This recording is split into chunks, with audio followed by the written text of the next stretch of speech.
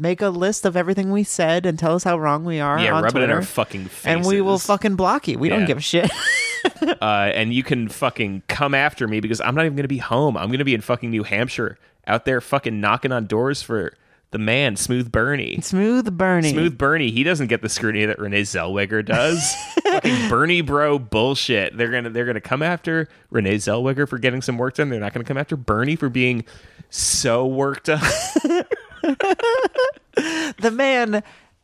The man is full of stitches. Oh, I hope he gets he's a all fucking scar bat mitzvah nose job after after he wins. After he's president. First thing he does in the White House. Yeah. First thing. I know I said I All will the executive- legalize marijuana, cancel student debt. I am first getting the button nose I've always deserved. I don't want to die with this schnoz on my face. Please don't bury me with this beak.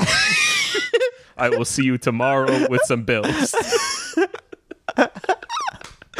I'm going to have the blood all over my face. He comes out with a giant fucking bandage on his face With like and the huge black eyes. just signing executive orders. It's like, I'm very weak, but we're going on general strike. I know nobody asked, but I'm doing fine.